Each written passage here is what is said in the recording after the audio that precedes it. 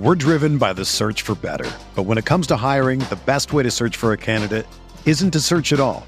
Don't search, match with Indeed.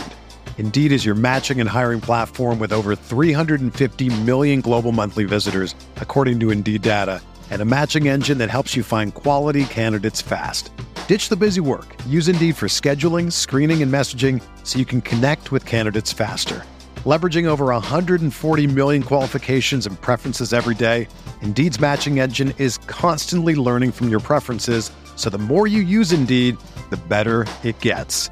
Join more than 3.5 million businesses worldwide that use Indeed to hire great talent fast. And listeners of this show will get a $75 sponsored job credit to get your jobs more visibility at Indeed.com/Blue Wire. Just go to Indeed.com/Blue Wire right now and support our show by saying that you heard about Indeed on this podcast. That's Indeed.com/Blue Wire. Terms and conditions apply. Need to hire? You need Indeed.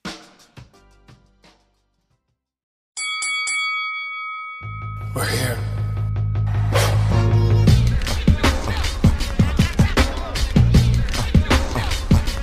I wish I could give you this feeling. I wish I could give you this feeling. On the corner.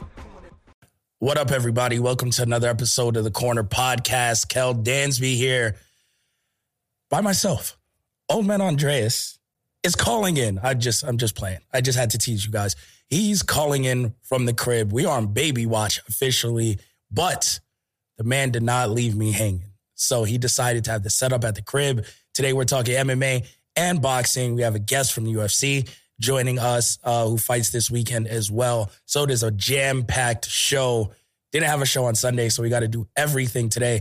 Dre, thank you for calling in. Look at this, man. You're committed. I like this. Yeah. I'm glad that I could call in. Baby watch is in full effect. And gotta take care of the family. But how could I not talk about MMA and boxing after everything that we just witnessed? A great UFC London card. Yep. We got people getting beat up in the streets for living the gimmick. So we gotta talk about it. Yeah, man. Talking about that, we didn't have a show on Sunday, mostly because of me. I was in New York for the Edgar Berlanga fight, which we'll talk about. Had like family stuff on my end as well. Grandfather passed away on Saturday. So I was flying back on Sunday. Could have made it. I had my flight ready to come here. Producer Cole Bebe would have kept the mic warm. I would have jumped right in the chair. We would have been good. But with just everything going on, I was like, you know what? I can take one podcast off. So I was like, we can talk about everything today, not missing too much. This is still going to be kind of a shorter episode because I do have my grandfather's viewing here to attend at like an hour and a half. And we're just streaming it. So cool. I get to do all of that. Thank you to technology right after this show. So I was like, you know what? Cool. We got an hour and a half, a dope interview. Let's get into it. And I wanted to start in UFC, Dre. I had to start in the UFC. It makes me feel so good. And I need uplifting things this week. It makes me feel so good to see someone catch the fade in public. Because you don't see that enough anymore. People don't get punched in the face anymore for stuff that they say, and they think it's cute, they think it's cool, they think it stays there. Oh, it's just for a buildup, or people have Twitter fingers, anything like that. I miss the good old days when people just got punched in the face for saying things, and you never know when it's going to happen. So Masvidal walked up to Kobe Covington at a bar. I think it's called Papi Steak. Shout out to my Cubans in Miami. Walked up. It was on site, literally on site. This man is a man of his word. I liked everything about this. I could say that. I feel like I'm not going to get in trouble for that. Dre, what was your thoughts when this happened? Yo, first things first, allegedly, right? Has there been charges? I think the charge is still pending. Not charged. No, there's a police report. No one has been charged. Okay, allegedly. I mean, yes. Do I have to say allegedly? The man went on his own Instagram and posted videos like, let's do a face challenge. I got no scratches on my face. Like, he rolled up on him. He snitched on himself. Yeah, he did. I mean, it might as well, I guess it was worth it, right? At the end of the day, if you live your gimmick and you forget to separate your gimmick from your real life, or you let them bleed together, you got to be accepted. You have to accept the fact that you're going to get punched in the face in real life for the things that you said, whether you meant them or not. And Covington talked about that man's kids. Yeah, that fade is worth it. Remember, I think 2 weeks ago, I said, what Cain Velasquez did, I understand why it was against the law, why he got in trouble, but I get it. Yep. I understand why he did it. Same thing here. It's like, hey, man, you was talking real greasy, and you may have beat me in a sanctioned MMA fight, but you ain't going to beat me talking about my kids. I'm going to catch you slipping. And I think they said Covington, who I guess didn't identify himself, according to the reports, he has like a chipped tooth and like a laceration or whatever. Yo, man. I think he has veneers. So, I mean, those things pop out all the time. So I don't know. Like, so get some new ones. Yeah, just, it's cool. Get him redone. Probably it was due anyway. Yeah. Get a new set. Right. He'd be all right if he would have read up on his UFC deal before this last pay-per-view. He would have had a little bit more dough to get like a new set of veneers, but neither here nor there. But yeah, just getting slapped up in public, like that's in the fabric of America. I feel like people just have forgotten this part of culture of I can say anything and I'm protected by something. Like I'm protected by this keyboard. I'm protected by this press conference. I'm protected by the UFC. Dana ain't going to be there forever. But your words will be. So you might catch this fade every year. Every single, because I don't think Masvidal is forgetting this anytime soon. He might catch him once a year somewhere in Miami and just sneak him with one. And do you know that paranoia that brings? It's marvelous.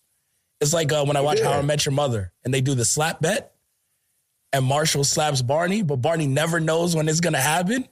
The paranoia of that is just hilarious. And that's what Colby's living with right now. It's at any time, at any place. He was hanging out with the Nelk boys, chilling, thinking he was going to learn something about social media and go viral. Yep, you went viral for catching a 2-piece and a soda. Yeah, first, I don't watch How I Met Your Mother, so that was completely lost on me. No, okay. Man. Well, it's the worst season finale in arguably all of television. But the show is incredible. So take it for what it's worth. Yeah, but it's I don't know, man. You just can't look, man. You're building a fight. And you talked about the man's kids. You expected nothing to happen. Like there's certain lines that you just don't cross in real life. And then you call yourself the king of Miami. So now I know where to find you because you're gonna be in Miami because you that bold. Colby would have been better off just going to like Fort Lauderdale or something and just staying out of sight. But he got what he deserved, man. You got to watch your mouth. Hey, man, you still the number one contender. Just got punched in the face in real life. Don't worry. You keep doing this, you get punched again. That brings the next question. Do they run it back? No. Now that you got street beef, and this is very similar to when Conor threw the dolly. When you're like, it builds itself. So even though the first fight was fairly dominant for Colby Covington, but you got to pay Masvidal main event money. They have this to build on now. The charges, everything, the beef's not done. Colby's not doing anything else. If I'm Colby, I'd rather fight him again for knocking my tooth out and get an easy paycheck than fight Kamaev. Like, I don't want to fight the Wolf. I think they might be able to run it back. And this time in Miami. You got to book the card in Miami for the real king of Miami. I don't want to see it at all. The mega powers exploded. We saw what happened. Colby Covington was dominant. Nothing changes in the rematch. The only way this fight should happen again is in bare knuckle fighting. Like, let them go to a different promotion. Or you got to give them a special set of rules, man. If it's an MMA fight, Colby's going to win. And Colby's a better MMA fighter because he's a fantastic wrestler. He's got exceptional cardio. But if you put them in BKFC where there ain't no takedowns, you just small little padded gloves, let them punch each other in the face. But I don't want to see them main eventing and getting main event money, which we'll talk about later, when somebody like Paddy Pimblett, who just filled out the arena in London, got a 12-12, which is 12,000 and 12,000. That's hard. I don't want to see Masvidal making more money. That's ridiculous. And I know, look, man, I'm going to go on a slight tangent here. Paddy Pimblett made 12-12, and I saw people saying, well, it's only his second UFC fight. I don't care. This is why boxers structure their deals before the fight rather than structure, like, to say, Like imagine if trying to think if somebody's had like a rapid ascent. It's like Lomachenko for a title in his second fight.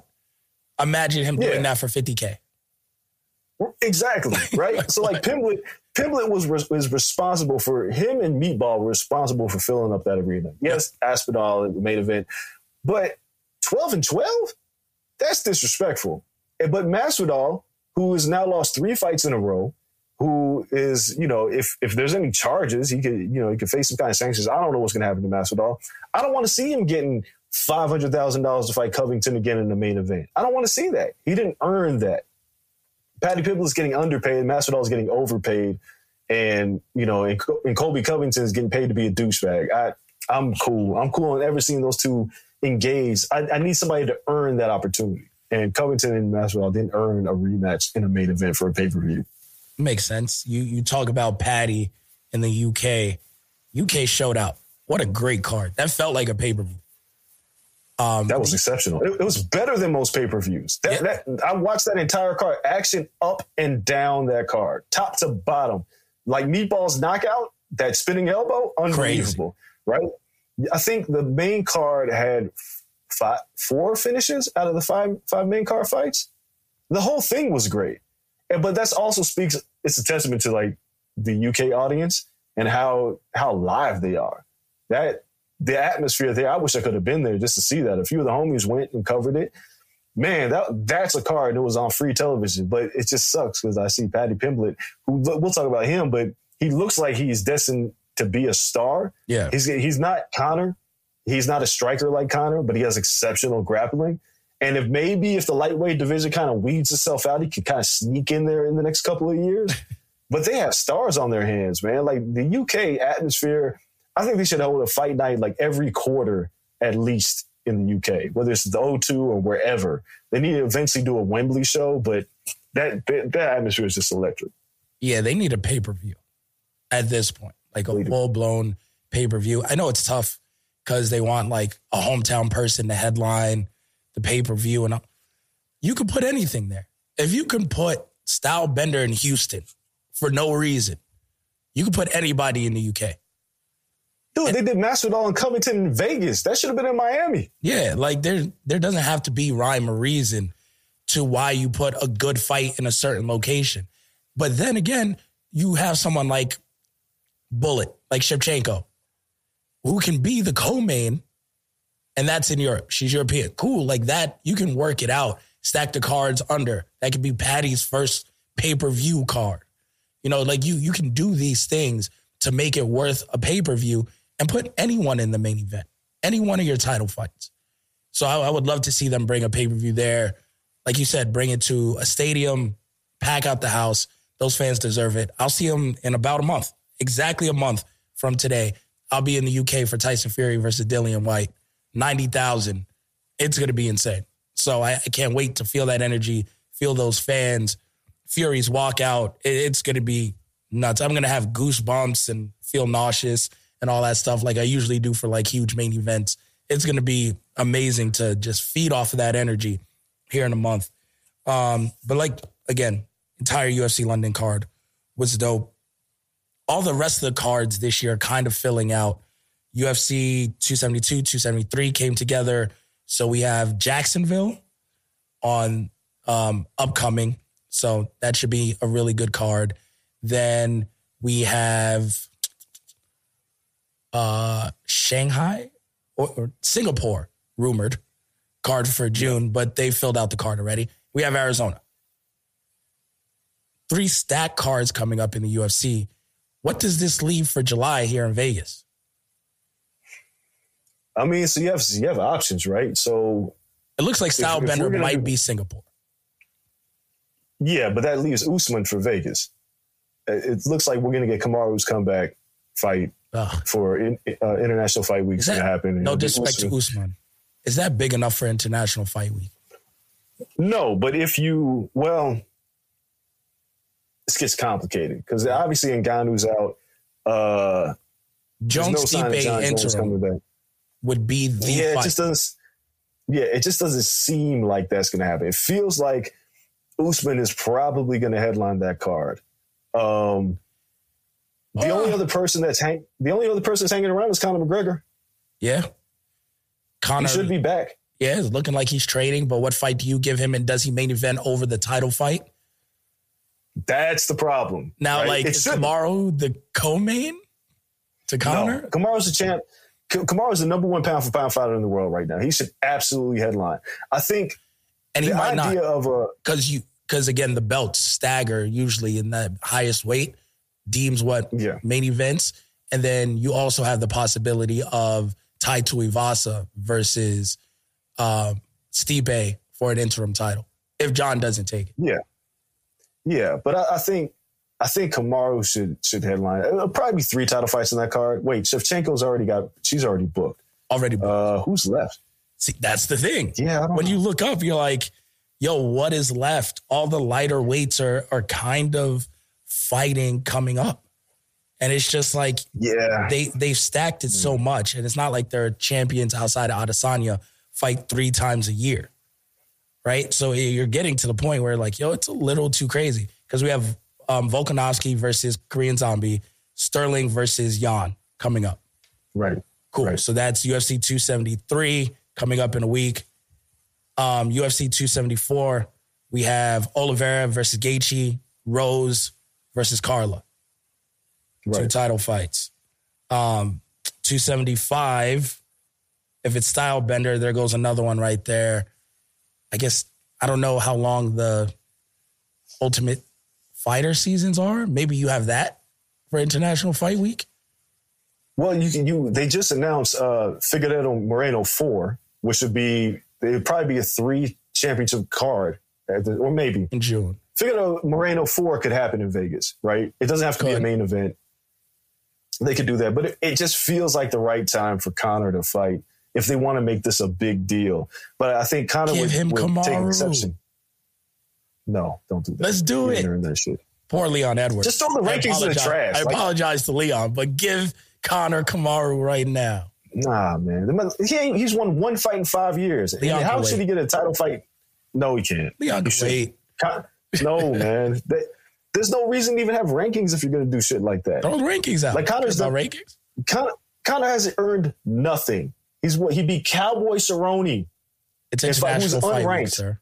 It's international fight. Nah, I don't want that. Show me the money. Nope, I don't want to see losers benefit and make more money than people who fight and win. That's not what I want to see. You're a purist in MMA. Congrats being the only one out there. We just want to see people get punched in the face. And some Conor needs to win a fight.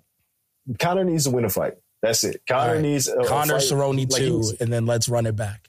Like, you just want to win any fight? Like, we can give him a fight. I mean, honestly, what should happen is Conor and Makhachev, so Makhachev can get that boost, because they need to use Conor's name to boost somebody up. Not yet. Yes. Putting people over on Conor. No, not yet. Give Conor Masvidal. If you can't beat Masvidal, then, sir, then you don't deserve it. But Conor Masvidal, and then immediate title shot. I mean, listen, man, Conor Masvidal is what we call for. That could be on that card. I just don't think Conor would accept being a co-main event, but he should be. No. Paid. How crazy would that be if Usman defends his title on that card, but Masvidal Conor is the main event, and Usman is co-main? But this is what I said. If you create monsters, the monsters are going to take over, right? And Conor is a monster. And Conor kind of does what he wants to do. And if you're Dana White and you put people like Masvidal in main events and they don't win shit and you put them in main events, you set a precedence like being the best and winning titles don't matter. This shit turns into the WWE. It's like, why did you get a title shot? Well, because I'm Goldberg. Who gives a fuck about Goldberg? He's whack. But Conor's like Goldberg. It's like, it's like you just kind of shipped Goldberg in. It was like, hey man, take this L real quick. Yeah, but the only thing that's different is Conor thinks he can win every fight. What if he did? We're living in madness. We've seen crazier things, man. I'm rooting for madness. Actually, you know what? I'll be back to you, Dre. We got to take our break because our guest is here. You guys will find out exactly who. Building the anticipation. Right after this break. Don't go anywhere. We'll be right back after this.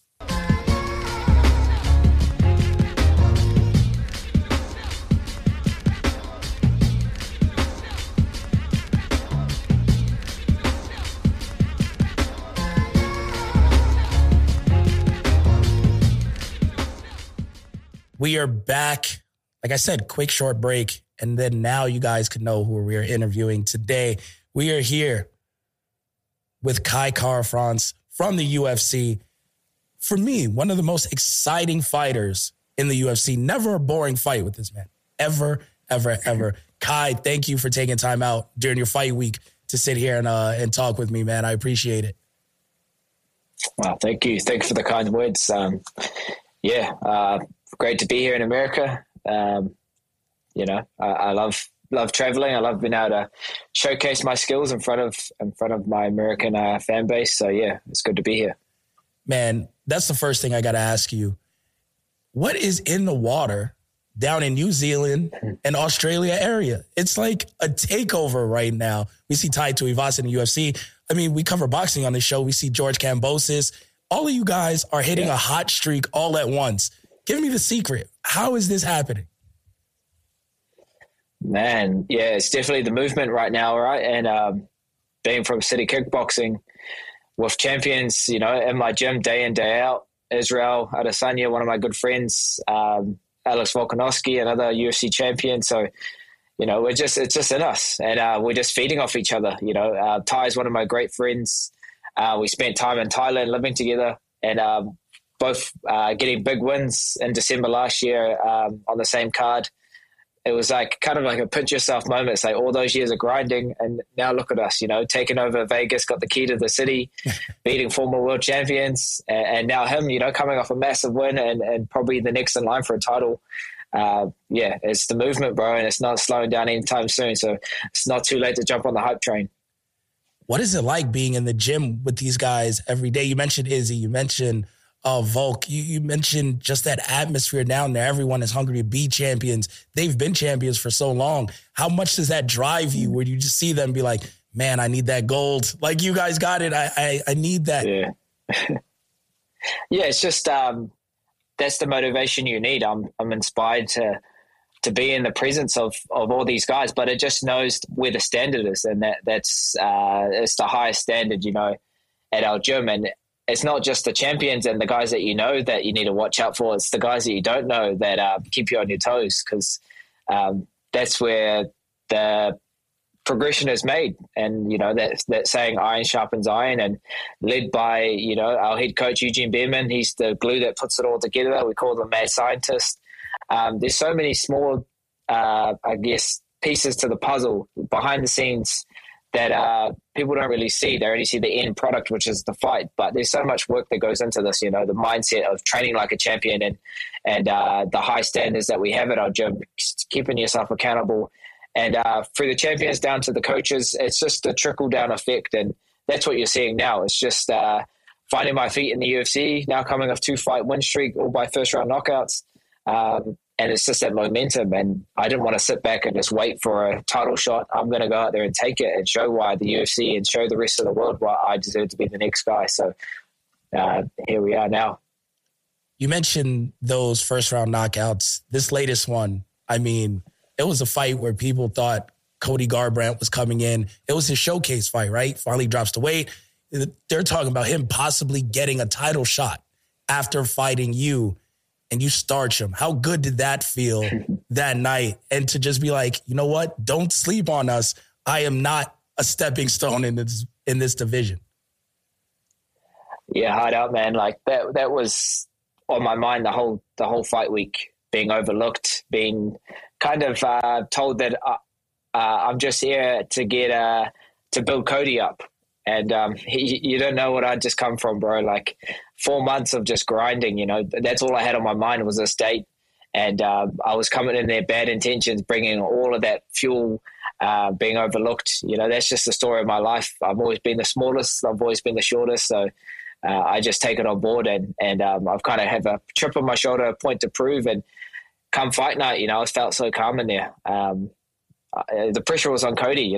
First time at flyweight, I've done this so many times now, and I knew what I was bringing to the table. So once I dropped him with that first right hand, I knew it was all downhill from there. So just had to pick my shots, take my time, and then just found the targets early, and eventually we put them away. So couldn't have gone any better. In Vegas, front of a crowd again. My first time fighting in front of a crowd in like 2 years. So, what better way to turn it on and just turn up and show out. That night. So I had my son was there, my first 1-year-old son, and my wife was in the crowd. So pretty cool to have his first ever event to be in Vegas and fighting a former champion and knocking him out. So I couldn't have gone better, and just proud of myself to turn it on when it was the pressure.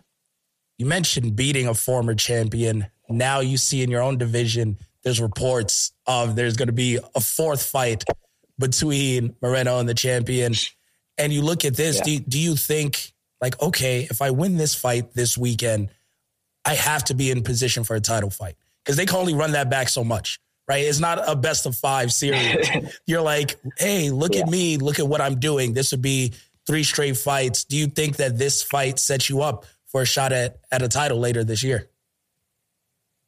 Yeah, definitely. I'm a fan of both guys. I like the rivalry that they have going, but the UFC need new blood, and I separate myself from the pack because there's no other flyweights doing what I'm doing. They're not knocking out former champions and on a 2-fight win streak, both by first round knockouts.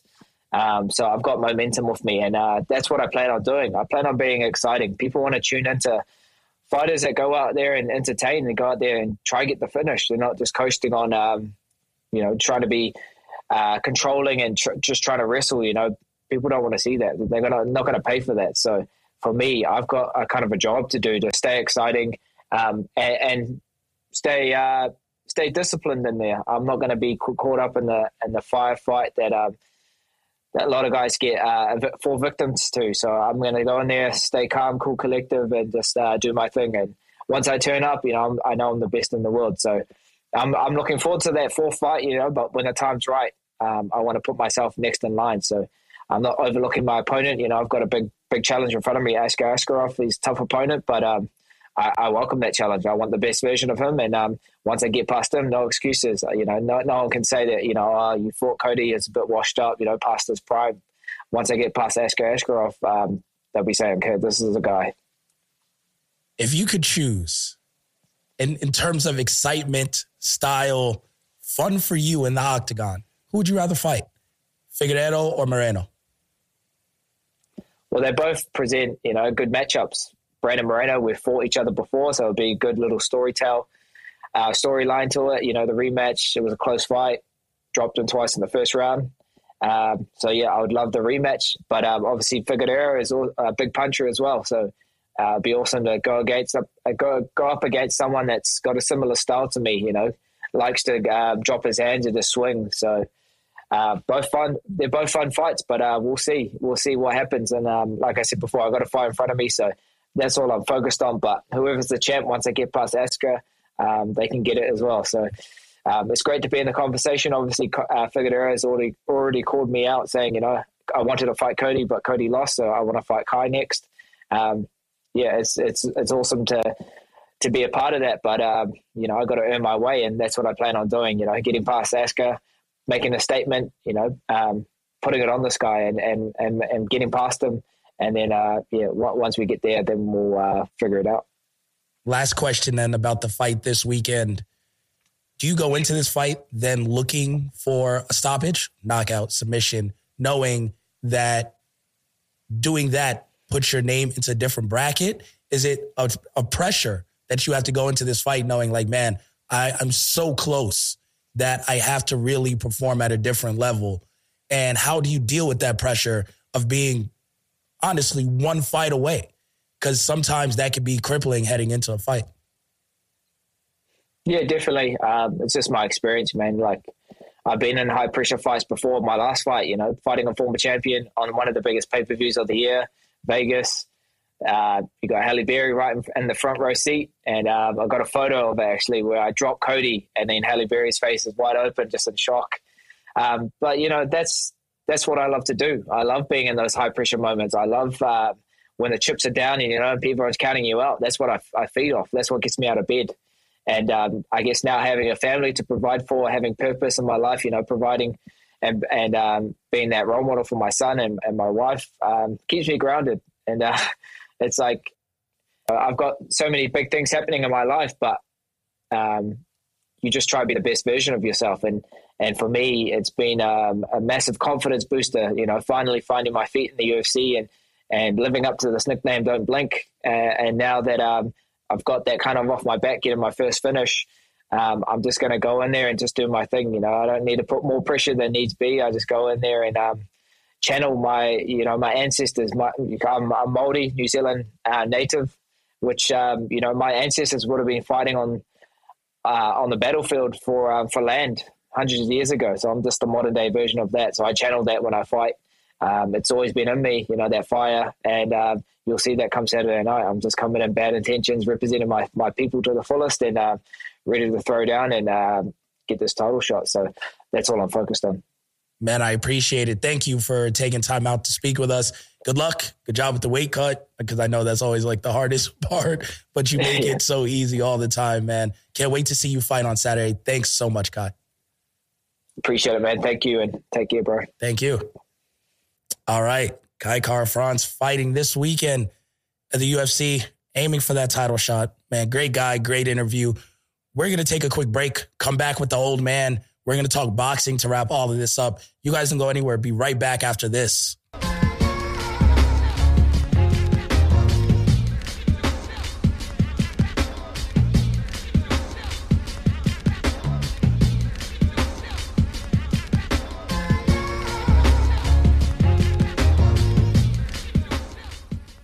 All right, everybody, bringing the old man back into the building because he's calling in. Thank you to our guest, Kai Kara-France, for taking time out during fight week to sit down, chop it up with us. Always fun talking to all these fighters from the UFC, all the boxers that come through, all the wrestlers that come through as well, and wrestlers still to come.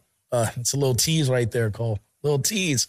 Just making sure people remember that we have a ton of wrestling shows coming up. But right now it's time to talk about boxing. So, Dre. No, it's not. No, I don't want to talk about boxing. What do you want to talk about? This is going to be all bad. I want to talk about the NFL offseason. What the hell is going on? Tyreek Hill's playing for the Dolphins now? What are we doing? They paid the man $120 million. He'll play anywhere. $120 million to go to South Beach.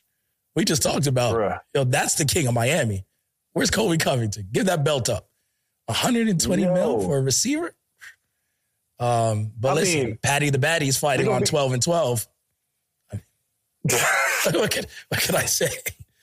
I don't know, man. Like the news kind of broke before the podcast started. I just wanted to look at it because, listen. You know who's made no moves? Certain quarterback. The Giants. No, I mean, we at least signed a couple offensive linemen. You guys have done nothing. Well, we're stuck. You know what we're going to look, here's what we're going to do with Jimmy. Jimmy's not getting traded before the draft. We're going to wait until preseason. Somebody's quarterback is going to get hurt. And then that's when Jimmy's value will go up.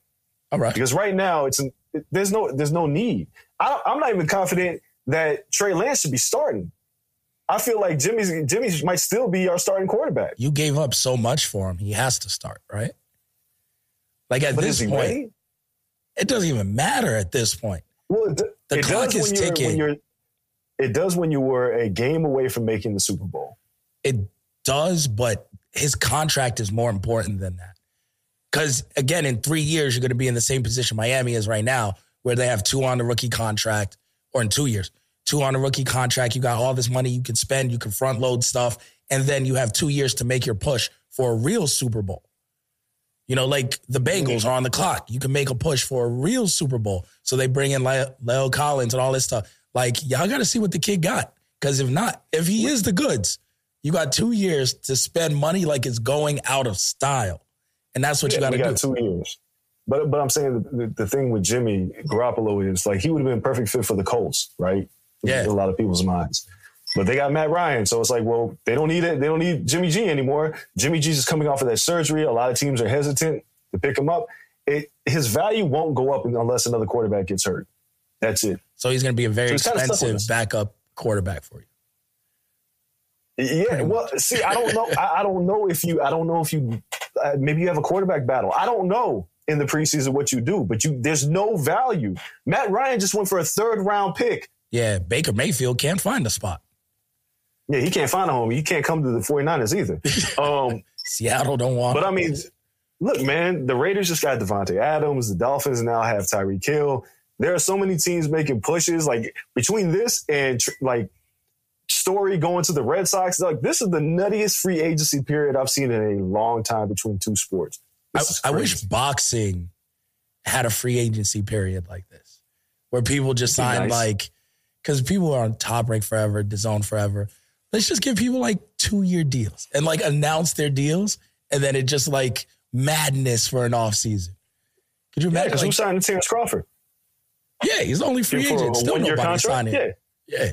Give him a 1-year contract, right? Give him a 1-year contract and see what you can get out of him. Terrence Crawford signs with BBC. Like, how fun would that be? And then like you just get like random shockers. Like for all purposes, Canelo signed with DAZN this year, so that would be like a big one. But like, I don't know. What if Tyson Fury jumped ship? It was like, yo, I'm just signing with DAZN for the year. People would lose their mind. Yeah, I don't know. Boxing needs something. Like if it was a regular season, we could do that. But boxing is so year round. So now that we're back on boxing, I've over here and talked about NFL offseason briefly. Can we talk about Edgar Berlanga? Can we be real about this kid? Berlanga?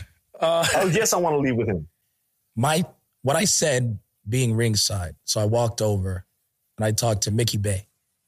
One, it's a big problem in my head. And I knew this as soon as we started. And I mean, it's not my place to talk, to them about it. But I saw it immediately. Mickey Bay in the back is helping him warm up, right? He's doing the sticks. He's holding the pads, all that stuff, doing the mitt work. Mickey Bay gets out. They all walk out. And Mickey Bay takes a seat next to Media Row. He's not in the corner. And he played a pretty good part in this training camp. And I talked about it on last fight. I want to see what he has as a trainer. I think this guy has a sharp mind. I think that's where his future is. And they even put him in the corner. He wasn't one of 3 spots. And I'm like, yo, that guy really could have helped Berlanga in this fight, strategy-wise.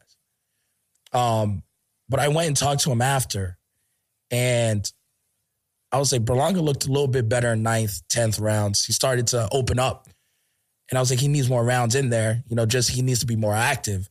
But the problem is the people in his corner and everyone during the fight was treating him, I don't want to say with kid gloves, but I told Mickey Bay, I was like, yo, you guys have a monster truck and you're driving him like a Prius.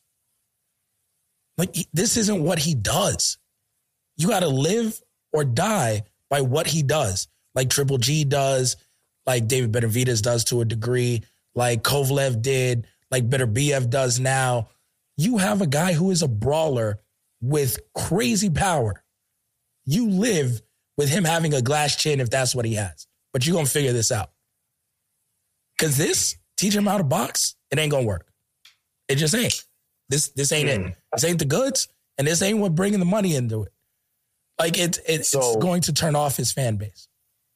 Well, all right. So those who haven't watched, Edgar Berlanga goes the distance with Steve Rolls. No knockdowns. Wins a decision. 3 straight fights without a knockout. And a lot of people are questioning is Edgar Berlanga because we thought he was. And here's my answer. No. Him having all those first-round knockouts was the worst thing that could have happened to him. Because, the power is real, but it's not that real. You couldn't stop Steve Rolls, who got stopped in, the 4th round by Triple G? Yes. Triple G, more than power, you ought to cut off the ring. Technique. Yes. It's technique. Berlanga lacks technique in spades. And if you watch the fight, there's a couple things that happen. Berlanga still relies heavily on his power. And that's okay if you know how to set up your shots, which he doesn't know how to do. And then if anybody, I think Andre Ward pointed this out, and it's something that I've noticed, he telegraphs a lot. When he goes into a high guard, he's getting ready to throw the right hand. And I'm not a trainer. I can see it. And if I'm in Steve Rolls' corner, I was like, as soon as those he starts to earmuff, he's either firing a jab or he's throwing the right hand. And he does it every single time. He has terrible habits. He's not great defensively, but the power is real. But the things that I think they're not teaching him is how to set up his power. Like he's a power puncher, but it doesn't matter if everybody can see your punches coming. Steve Rolls is a 37-year-old veteran. He understands what he sees. If you go back and watch Rolls versus Triple G, Yes, Triple G cut off the ring, but he also threw punches at a different speed and trajectory. That Berlanga throws the right hand the same speed every time, the same way every time. Triple G would, like, the way he knocked Rolls down was with a chopping overhand right that went down onto Rolls' temple, and Rolls couldn't defend it. Berlanga's got a big problem here. I don't think he's bad. I still think he's one of the best young fighters in the game, but I think he's got a problem. He gets hit with jabs far too easy. And he doesn't cut off the ring. He rolls around for 12 rounds and looked for a knockout the entire fight. I think you have to teach him how to box, because if you teach him how to box, you teach him how to cut off the ring, you teach him how to set up his power shots, and you teach him how to get better defensively. Because if you cut off the ring, if you use your offense as your defense, and you don't telegraph your punches with the same speed and trajectory, you mix things up for opponents. Yeah. But now you've got all these first round knockouts, and that's what people want out of you. We gotta pull the reins back.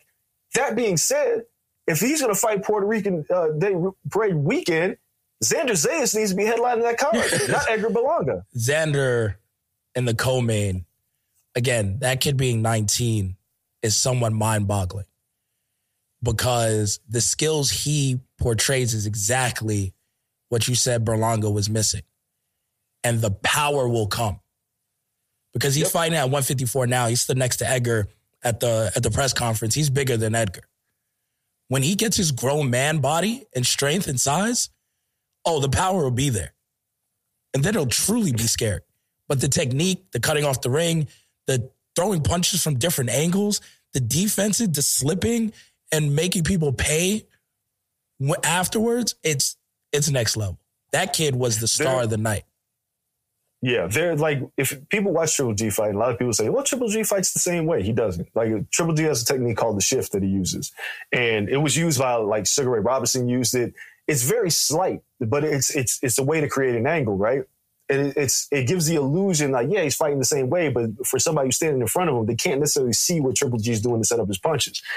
Xander, Xander does things like pivots off his lead foot to create a space and opportunity to throw an uppercut. He did it like several times in that fight, where he shifted to his opponent's outside shoulder and threw an uppercut or threw a right hand. He also realized, like, all right, this dude's kind of tough and I can't necessarily get him out of here. So I'm not going to just unload everything that I got, but I'm going to still be poised, because I don't need to burn myself out trying to get a knockout. I'm going to win this fight. Yep. I should look good doing it, but I'm going to set up my shots and land cleanly. And he did that the entire night. Xander Zayas at 19 is better than Edgar Berlanga, who is 24 right now, right? Yep. Xander has a brighter future. Xander's going to be the better fighter to represent Puerto Rico than Berlanga, because Berlanga doesn't have a trainer, which is kind of what you alluded to bring that all in. Yeah. Berlanga has a bunch of trainers. He has too many voices in his corner, and none of them know how to cover up his weaknesses and bring out his strengths. Whereas Xander, he already has the ability to adjust on the fly. And I always talk about that. When fighters, the best fighters in the game, the trainers are great, but they have the innate ability to make adjustments on the fly. And we're already seeing that out of Xander. Yep. Xander's going to be the better fighter. Berlanga is going to be an opponent soon. He's starting to remind me of James Kirkland. Oh, yeah, that's tough, man. Hey, James Kirkland was beating up a lot of people. Like, James Kirkland wasn't bad. No, but when he hit the wall, he was food. But that's what happened. James Kirkland had a plan A, had no plan B, had a ton of power, would get people out of there early, didn't have great defensive skills, had Ann Wolfe in his corner, who emphasized his offense, but she was just like, fuck it. His defense, it is what it is. It is what it is. That's and he was great under Ann Wolfe. Yes. And then he left Ann Wolfe, and then that was it. But it's kind of what Berlanga is. Yeah. Berlanga is very offensive-minded. He doesn't have great defense. Like, he's been dropped already. Yep. He got hit a lot against Rolls. Rolls actually outlanded him in this fight. I think he was killed several times as an amateur as well. Yeah, so as good as Berlanga looks, he needs somebody to emphasize the strengths and hide the weaknesses. And that's not what's happening. And he's going to end up facing the wrong opponent. Yeah. Who's not a big name, and he's going to get lit up. So they got to be careful with it, handling him. He's in the spot where it's time to get away from dad as trainer and go. The move to Vegas is great already, right? But even then, I'm not sure the trainers he needs are here in Vegas. Like, he's one of the guys who should probably make the move to Cali. Like, go. He'd be good in Ryan Garcia's new camp with Goosen. Yeah. You can go there. Go up to Big Bear. You're talking about people who are using offense to make defense. Go up to Big Bear. Yeah, Abel Sanchez has been a master of that for a long time. Go to Abel. Abel will get you right. And he'll figure it out. Like, so there's options out there. He's making the money to do so now. It might be just time. Go over there and learn something from someone else. People who have dealt with people with your style, and they can make you the best version of you instead of trying to teach you how to be something else. It I think doesn't work. I don't know, man. I mean, I think that if it looks like, and you could probably say better than I can, it looks like he'll probably be the main event of the Puerto Rican Day Parade card. It appears so, because at this point, it's just the trajectory of his career and the pay structure dictates whether you're a main or co-main, right? But in my opinion, I think Xander Zayas will be looked at as the main event of that card. So everyone left the Garden the other day thinking Xander was the guy. And that's what is a problem when you put them head to head, like co-main and main. People are like, wait, no, this kid is who you're saying this guy is. This guy is Cotto. This guy is Trinidad. I'm not sure about, like the other guy, I don't want to downplay Berlanga because he's good, but he might be Gabe Rosado. Right. There's a difference. So I guess what this makes me think is we're about to run into this danger zone with Berlanga where you get him to main event, you keep putting him in main events, and he underperforms, and Xander overperforms, but the pay structure, like you mentioned, dictates that Berlanga stays in the main event, and it ends up hurting him more than it helps him. Yeah, you got to separate them after this card. Got to separate them. Right. But it's like how could you do the Garden for Puerto Rican Day Parade weekend and not have Xander on it? So it feels like, but I at the same time, it's like, hey, Xander, we'll pay you some extra money to go fight. We'll fight a pay-per-view for you to co-main event, and we'll pay you. Stay away from Berlanga because you're hurting him, whether you know it or not. It's hurting him. I think they're both locked in contractually already. I believe so for the Garden. But going forward after that, like this can't be the piggyback anymore, right? Like next year at the Garden, regardless of how Berlanga's career goes in general, next year, June 12th or whatever, Puerto Rican Day Parade weekend, Xander's headlining that card. There's no reason for him not to. Yep. You fill out the rest of the card however you want. Xander should be main eventing that card. Probably by then he's fighting 10 rounders and trying to be ranked for at least like a lesser title, like the one Berlanga has. So yeah, you make sure that kid is your headliner next year. And Berlanga has got to be the one that's like, yo, you got to kind of what big baby Jared Anderson is doing now, where he proved he's the goods and he's on every Tyson Fury card because of it. He's going to be on the Tyson Fury card over in London. Berlanga, you have to attach him to someone else. Like, yo, Berlanga, you might have to be Shakur's co-main every time. Yeah, because you're going to overexpose him, man. Yeah, 3 straight fights without a knockout, and you created this atmosphere where he knocks everybody out. And this is kind of his own fault. And you got to give him, he knocked people in the first round. If we're being a buck, keeping it a buck, you got to give him a soft touch in June. I mean, shit, man. You just gave him a 37-year-old. Yeah, but no, you gave him a 37-year-old with one loss, and that one loss is Triple G. Like, you thought he was that. And he beat him. Yep. It's not like he lost. He beat the 37-year-old. So, like, cool. You beat the guy, good enough. You didn't lose, which at certain points it looked a little sketchy. So it's like, sketchy. Cool. You got the W. You handed the guy his second loss. You and Triple G are only losses. In the end, it still looks good. We need you to main event and knock someone smooth out, because we can't go 4 in a row without a knockout. In front of this crowd, we're finding someone with the glass chin, and you're knocking them smooth out. And then we'll worry about building you back up to title form. Then we worry about maybe you fighting a Gabe Rosado in the fall, I don't even know who else at 160. 168 is a tough one because, again, we saw with Gabe. Stay away from there. Like, with Gabe, we saw, though, at 168, like, Gabe still got pop. So Gabe got you with the wrong one.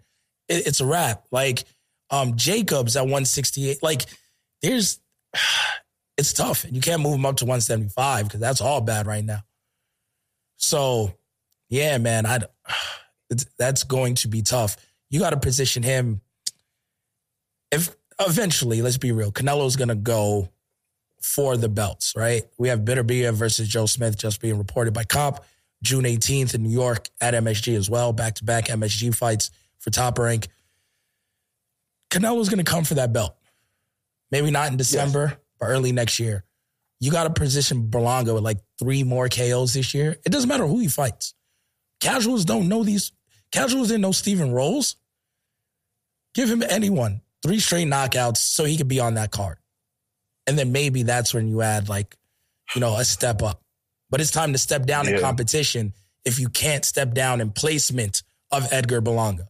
If he's a main event guy now, you got to step down in competition and just let him mollywop some people. Well, I guess you're running into the Deontay Wilder problem, right? It's the exact Deontay Wilder problem.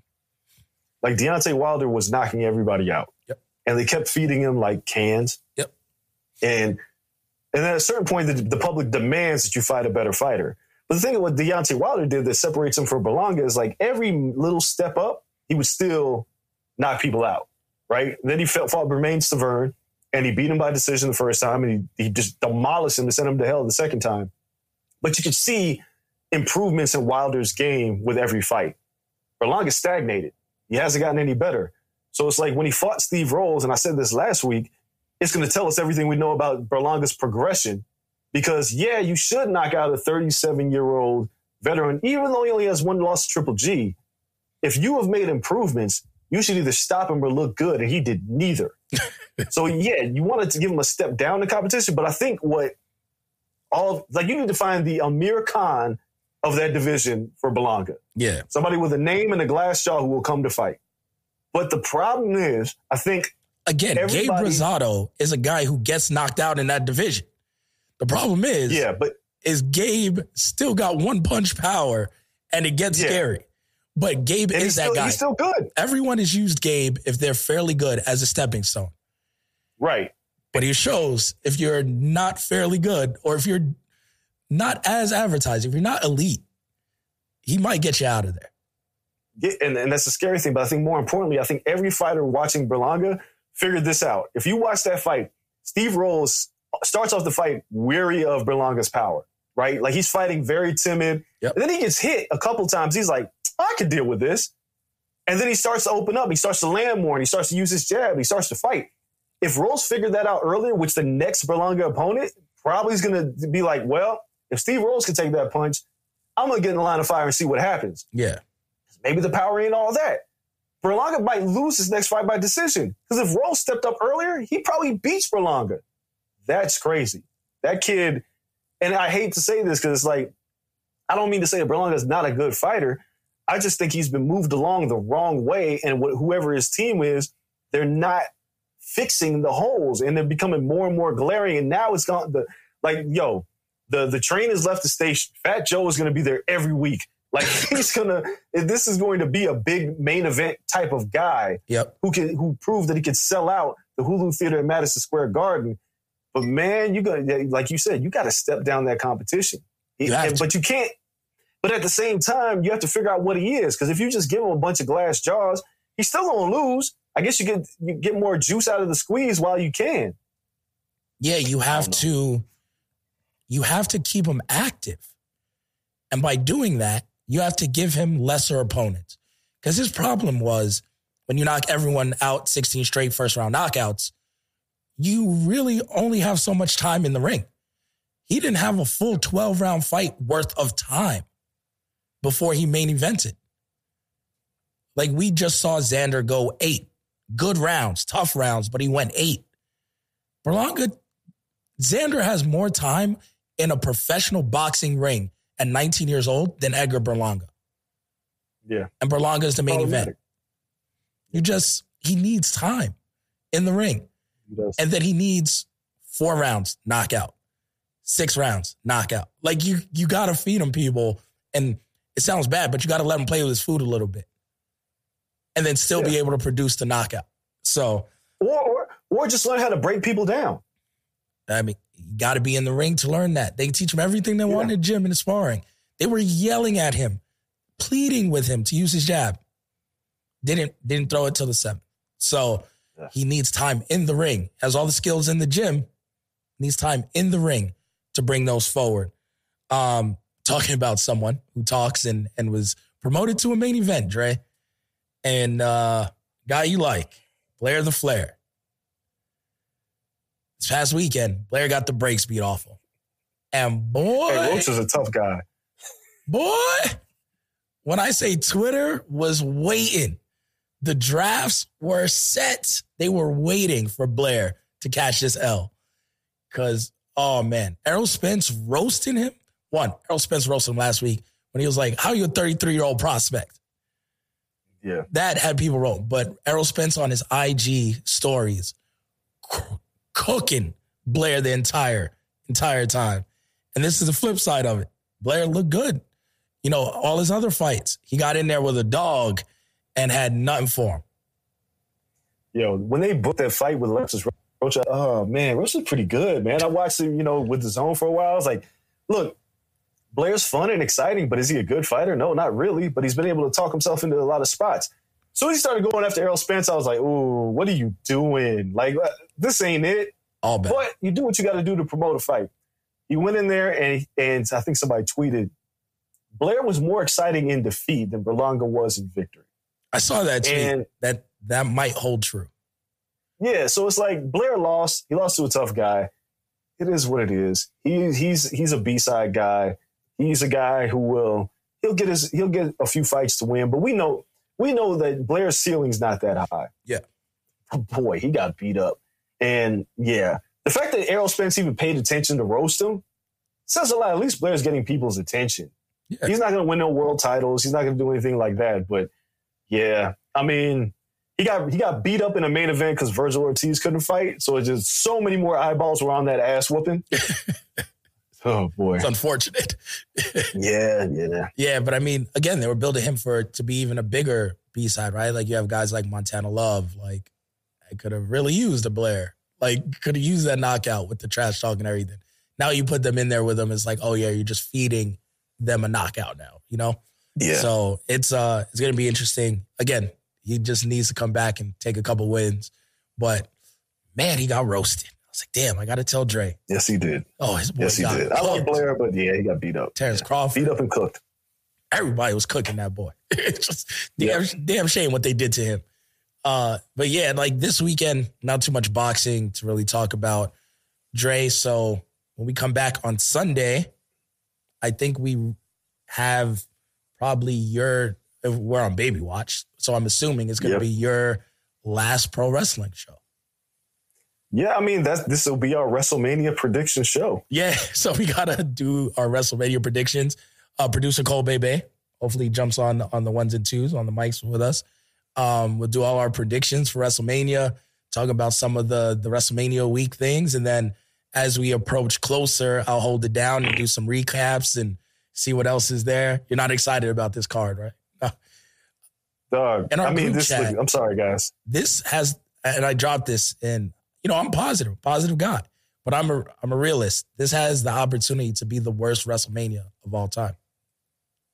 Yeah, if there was ever a time to say, you know what, maybe we shouldn't do 2 nights, it's this one. Yeah. Because Drew McIntyre versus Happy Corbin is not a WrestleMania match. At all. It's going to be less struggle for a couple of these.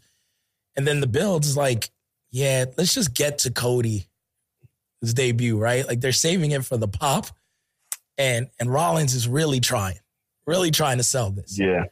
But man, he's just like, yo, this shit can't come fast enough because I'm running on fumes here. But shout out to Kevin Owens. I'll say that right now. Before we get to another one. The Stone Cold promo is genius. With the double T's, broke everyone's heart. No, there's few things better than heel Kevin Owens. Nah, he's incredible. But yeah, we'll talk more about WrestleMania week. It's Sorry, guys. If you looking for me to find something positive, I can't. I really can't. Spoiler it's alert going to be hard for the next because, show.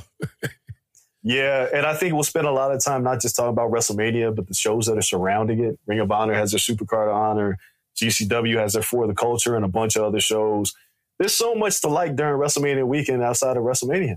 Yep. And, I'm upset that I'm not going because Wale Mania, it looks very good this year. Shout out to Kaz and Emilio and the crew over there. I'll be back, LA, next year. As long as my baby is not her birthday's not on WrestleMania night. Boy, that would be fun. Yeah.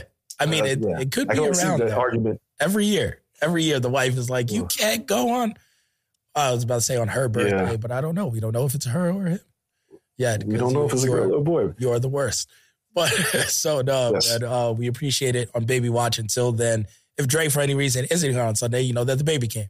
So we're going to try to sneak in this last pro wrestling show. In the meantime, thank you all for listening.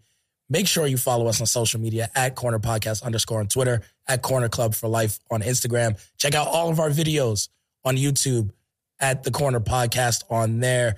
We appreciate you all. Shout out to Blue Wire Studios here at the Wynn Resort in Las Vegas. Everyone in the booth. Antoine, it's nice to see you back. Look at this. Antoine on 1 and 2s. Antoine, I saw that you got new equipment. We need like a new theme song. We need beats. We need all this. I've seen you. I peeped out your Instagram. We're going to make it work. Antoine is going to cook up some dope beats for us. He's the mad scientist behind the boards. But Brian, producer Cole, baby, everyone holding it down for us here. We appreciate you all. You guys stay safe. Stay Rona free. That's still out there somewhere. Take care of each other. We appreciate you all. Until Sunday, we're out. Peace. Whether you're a world-class athlete or a podcaster like me, we all understand the importance of mental and physical well-being and proper recovery for top-notch performance. That's why I'm excited that Unified Healing is sponsoring podcasts on the Blue Wire Network. Unified Healing is a new and super innovative global network of wellness centers powered by Energy Enhancement System, or EE System. If you haven't heard of the EE System yet, then you'll want to listen up. This technology promotes wellness, deep relaxation, purification, and rejuvenation. Wherever you are across the globe, access to a center is easy and affordable. Interested in experiencing the EE System technology for yourself? Go to unifiedhealing.com/bluewire to learn more and find a center near you. That's unified, UNIFYD, healing.com/bluewire. No material or testimonials on the Unified Healing website are intended to be viewed as medical advice or a substitute for professional medical advice, diagnosis, or treatment. Always seek the advice of your physician or other qualified healthcare provider with any questions you may have regarding a medical condition or treatment and before undertaking a new healthcare regimen, including EE System.